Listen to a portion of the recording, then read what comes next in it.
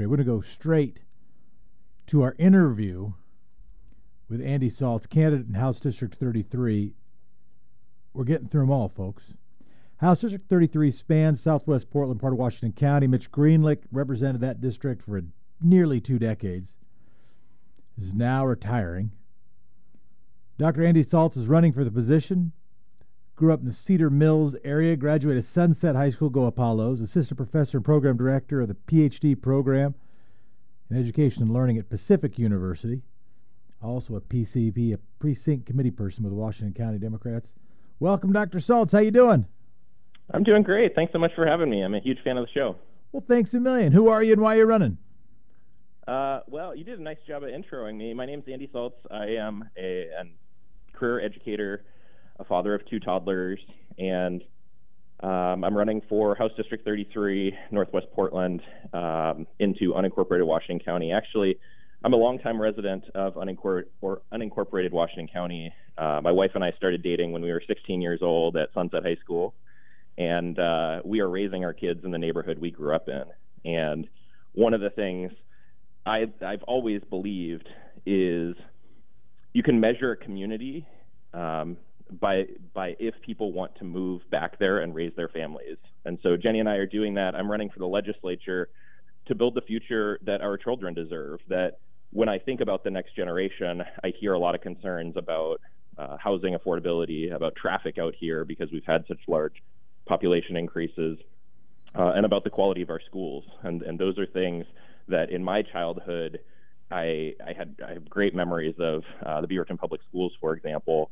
But unfortunately, our state has not invested in the next generation. And so I really worry that our children will not have kind of the same positive experience growing up that Jenny and I had here. As you mentioned, I'm a professor of education policy. I study how to improve statewide school systems. I also study the intersection between education, healthcare, and economic policy, and bring a belief that all policy is connected and that's really important. So I study things like school-based health centers, things like the relationship between Medicaid waivers in the welfare system and education system. So I'm running, and I'm really excited about trying to build that future. Obviously, COVID has changed the landscape quite a bit, and so right now I'm leaning really heavily on my budget experience. I worked at the Senate Fiscal Agency when I lived in Michigan for a few years. I also was on a school board during the Great Recession in the state of Michigan, and you may have heard that the recession hit Michigan pretty hard. And so have done a lot of that budget work, teach quantitative methods in our PhD program. And I think the 2021 session is really going to be defined by working through tough budget situations. Well, let's start with the budget then. How would you trying to project yourself forward? And of course, when you'd be entering, if you win, you'd be entering as a freshman in the legislature. So you're not going to be, co-chair Ways and Means at that point. But what, nonetheless, would you be advocating to do to balance, where Constitution required to balance the budget in Oregon? What would you be suggesting to balance the budget, which almost certainly, come May, is going to see a pretty tricky revenue forecast? Yeah, it's going to be challenging, and I think that the priority has to be on basic needs. I think the numbers now have surpassed 330,000 folks applying for unemployment in our state. I know that child hunger and houselessness are huge issues in our state, and so I think that putting the priority on meeting those basic needs is going to be the most important thing. I think what we did when I was on the school board is really look at some administrative costs, really look at some consolidation of bureaus or of departments as a way of really trying to get there. And lastly, I do think thinking about how to get capital in individuals' hands and small businesses as soon as possible. And so I fully expect there to be another federal stimulus.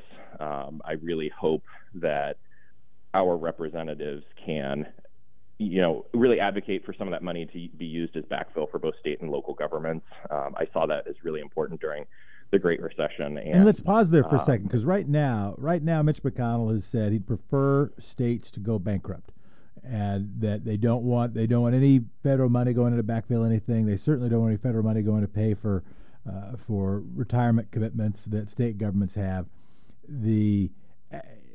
So feel free to sort of say, oh, well, maybe he'll blank, maybe something will change about that. Maybe Pelosi will win that negotiation. That's one possible view. Another view is that Oregon kind of has to go it alone and figure it out. And most of our expenses are personnel related. How do you deal with that? What do you cut personnel? Do you try to do furlough days? Do you try to renegotiate contracts? What do you do? Well, I'm a huge process person, and so I think we have to have everyone at the table. Labor needs to be there, business needs to be there, and I'm really proud that if you look at my endorsements, I'm the only candidate in this race to have a number of labor endorsements as well as a Chamber of Commerce, the Beaverton Chamber of Commerce. And so I really think throughout this campaign I've worked to get a broad coalition behind me. So I think that process is really important. We are going to have a lot of really challenging decisions. And like you said, I don't think we can count on the federal government. I also think, people like to talk about the importance of first responders and individuals doing the really important, dangerous work and then not support them when the budget comes up. And that's not okay. And so I do think there's more work to be done there on the next federal stimulus, which I do think will happen eventually. Well, I want to push a little bit, though. So I hear the process point, right? And that to some degree is fair. But what are you hearing the constituents want? What are you hearing the differences between what the business folks want and what labor unions want? And again, most specifically, like what would you do? Where would you even start to cut? Yeah, so I think with COVID, I guess I think about COVID in three phases. The stay-at-home order, which we're now in, and I think in the next month or two, we're going to start to reopen some stuff, hopefully if we continue on the same trajectory, and then focus more on recovery maybe 6 to 12 months from now once people are more comfortable with moving beyond social distancing. I think both businesses and labor are concerned about capital in people's hands. Like people can't make small businesses can't make payroll, individuals can't make their rent payments. And so I think speeding up processes as quickly as possible, redeploying folks into things like the unemployment office is going to be really, really important in this next reopen phase. And I'm trying to answer your question in the context of I'm not going to take office until January of 2021, right? So we can talk about the COVID now. My hope is that we'll be in a different place then. In the reopen phase in the next couple months, we have to have more testing. And so I think the availability of testing and the rapid communication about if a breakout happens in a certain community, what do we need to do? Do we need to go back to a stay-at-home is going to be really important. And I don't really understand why testing has been such a challenge. My wife actually went through testing about a month ago, and it took 8 days to get results. And so as you can imagine, that was pretty challenging for my family. To the recovery point, I haven't had a lot of conversations about that next step because I think people are living in the day in, day out right now. I think we are going to have to think about major restructuring. If you look at our education system, for example, a lot of states are talking about you can go back, but you can't have more than like 10 kids in a class. To give you context, Sunset High School, before this all started, had a social studies class with 48 kids in it. So does that mean we're going to school every other day? Because our buildings don't have the capacity to have a bunch of 10 student classes. So I think we're going to have to be really creative. My background is in policy, is in database decision making, and I think that'll really help me navigate some of those challenging situations. You say you prioritize getting money in people's hands. Would you prioritize that above maintaining jobs of state workers? If you had the debate around it, and I don't mean to be an off-the-wall question, the debate around universal basic income is essentially one about, well, if you just get the resource to the person out there, they can decide where the money goes, and maybe you don't need quite as much bureaucratic heft to provide direct service. Sort of where do you land in that debate? Well, again, and that's why I'm trying to talk about these three phases. I think right now people are trying to survive, and people are scared, and a lot of people need money now. That's not from my perspective, a long-term solution is creating jobs for everyone. It's so interesting to just contrast where we were 3 months ago with where we are now. Unemployment was really low. I think 95% of people had health insurance. We were in a very different place. And so I think just contrasting those two helps us tease out the fact that we're really in uncharted water here. Yeah, and I wanted to get an idea of how you would chart and where you would navigate us towards. Let's go to schools, since you talked about that. What do you see? And again, I know that you won't be in the legislature. I mean, what we're facing in terms of COVID-19 is going to be different, but I think we can make prognostications about the economy. Well, let me ask you yours. What do you see as somebody who's a student of economic policy? Where do you see the economy heading over your first term in office, maybe first two? Yeah, I've done everything I can these last 6 weeks or so to read about the Great Recession and to read economic forecasting. Eco Northwest has done some really good work. I think the next state forecast comes out right after the primary. I think May 20th they're going to announce. The forecast I've seen has looked like a $2 to $3 billion shortfall.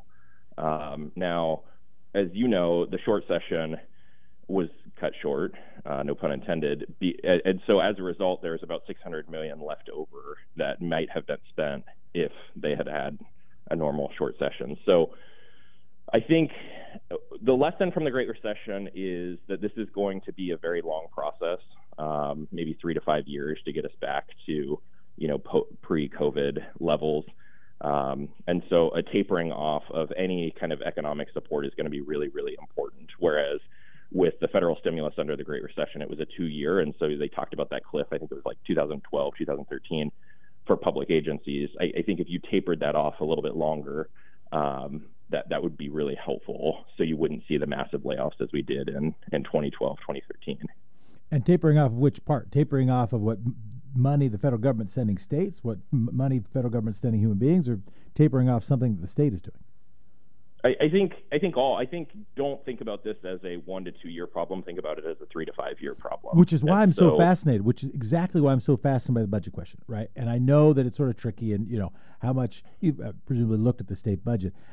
But it's why, to me, the problem that you're going to be facing in the legislature, nobody's going to be asking you to cure COVID-19. People are going to be asking you to balance the budget. They are going to be asking, well, what the heck do we do?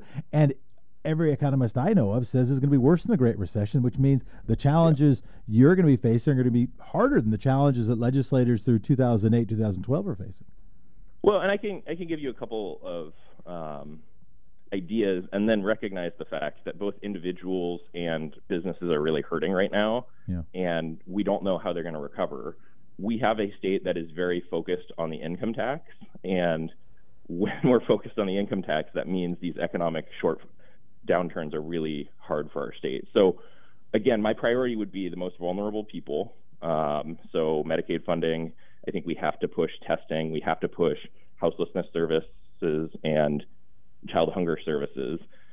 Examples of things that we might be able to move away from, DMV right now probably is a pretty quiet place. I don't know if we should be pumping a ton of money into tourism right now. And so I do think as we look at it, there are some priorities. From an education standpoint, we made the conscious decision to not do standardized testing this year. I think that makes sense. Most standardized testing happens in April. Logistically, I don't know how that would have happened. We spend a lot of money on standardized testing and the administration of it.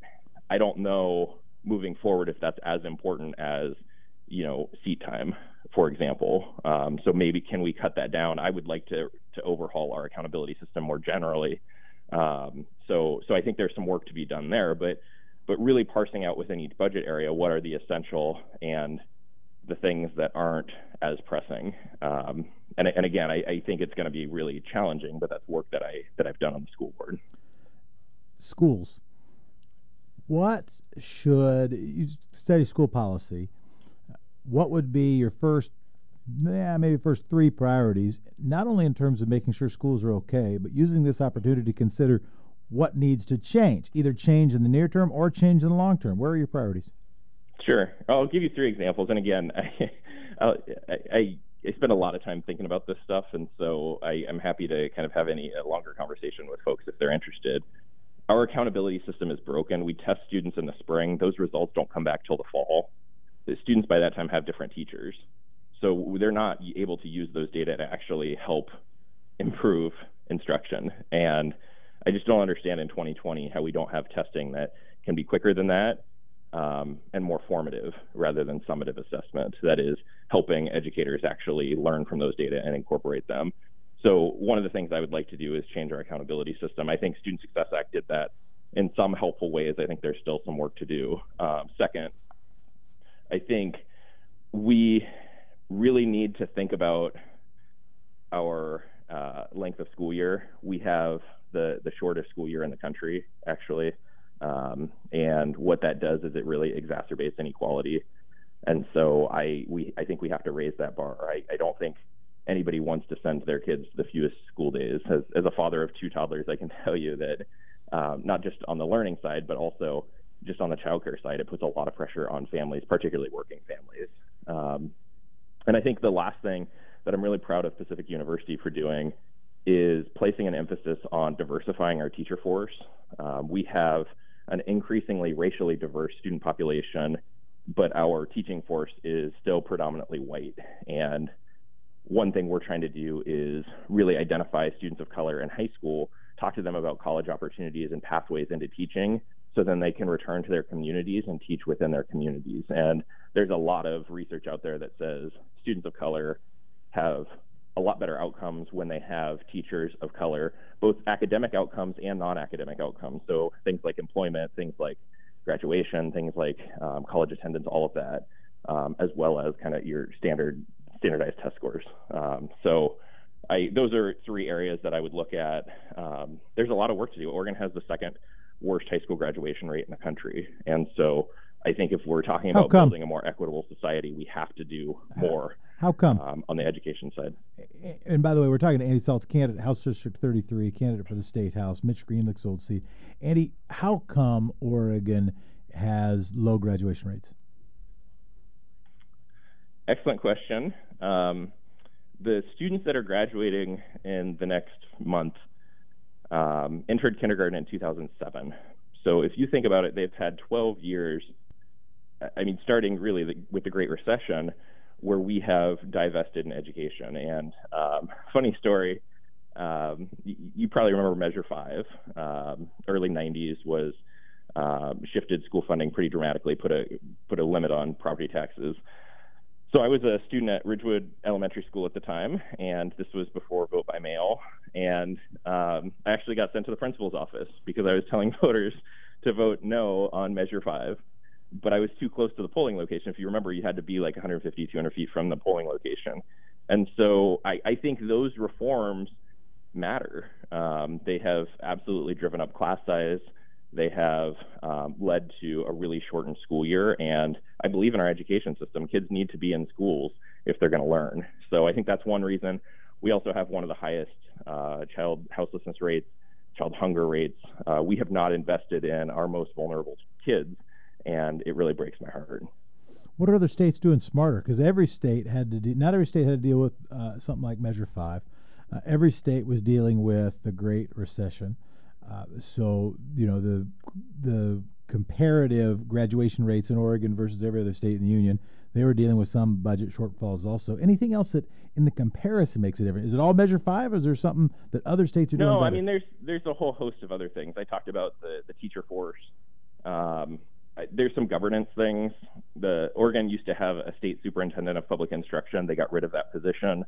And do you think that was a mistake? Well, every 2 to 3 years, we have changed the governance structure since then. So now the governor is effectively the state superintendent, and we have not had a consistent structure. So the Massachusetts model is the model that I lean on.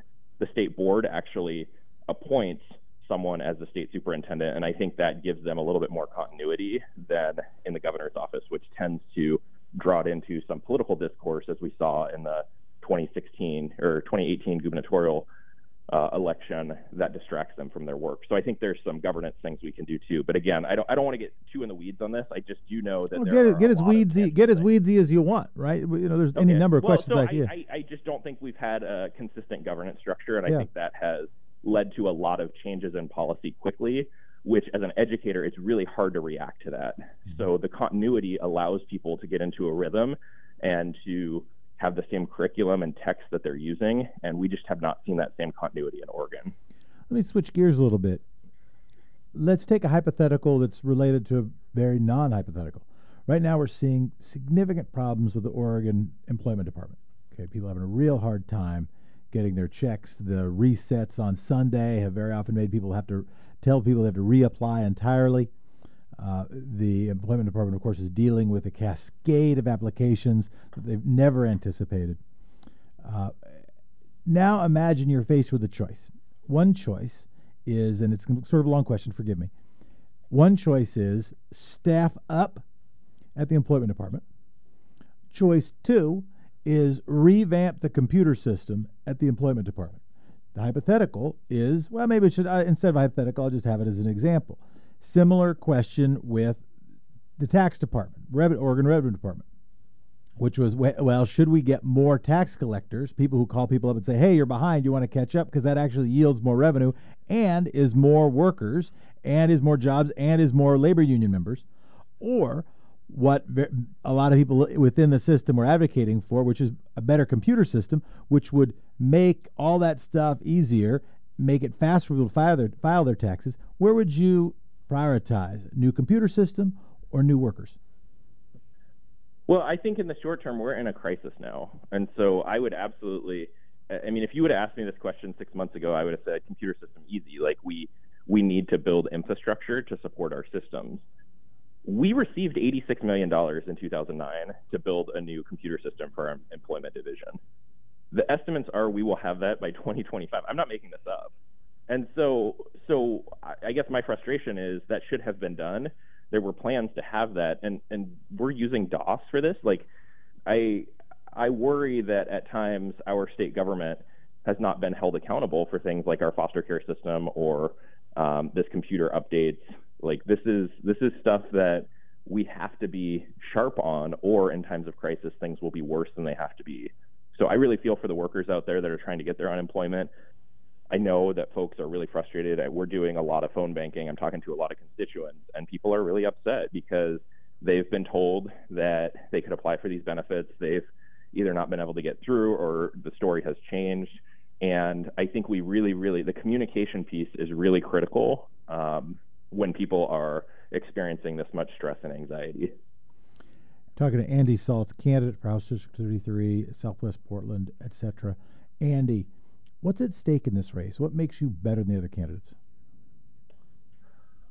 Well, I think a lot is at stake. I think we've seen during this pandemic quality leadership and leadership that has failed. And our president has continually made ridiculous statements that are harmful to the degree that some networks aren't showing him anymore, right? And so I think leadership really matters, and we need individuals who know the community really well and who have experience.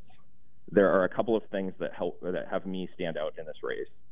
First, my wife and I grew up here. I know House District 33 really, really well. Actually, when I was a senior at Sunset, I got a knock on my door, and I opened it, and it was Mitch Greenlick, and he was running for the first time in the year 2000, and it was the first election I could vote in. And so I've seen how this district's changed. The Pearl District looked really different 20 years ago, as did Bethany, as did Cedar Mill. The second thing that makes me stand out is I've been an elected official before, and we need someone on day one who can handle this budget stuff and who knows what public service is about. When I ran, I made the conscious decision that my toddlers had to see examples of public leaders with humility, with the ability to listen, and with the ability to use science and data to drive decisions.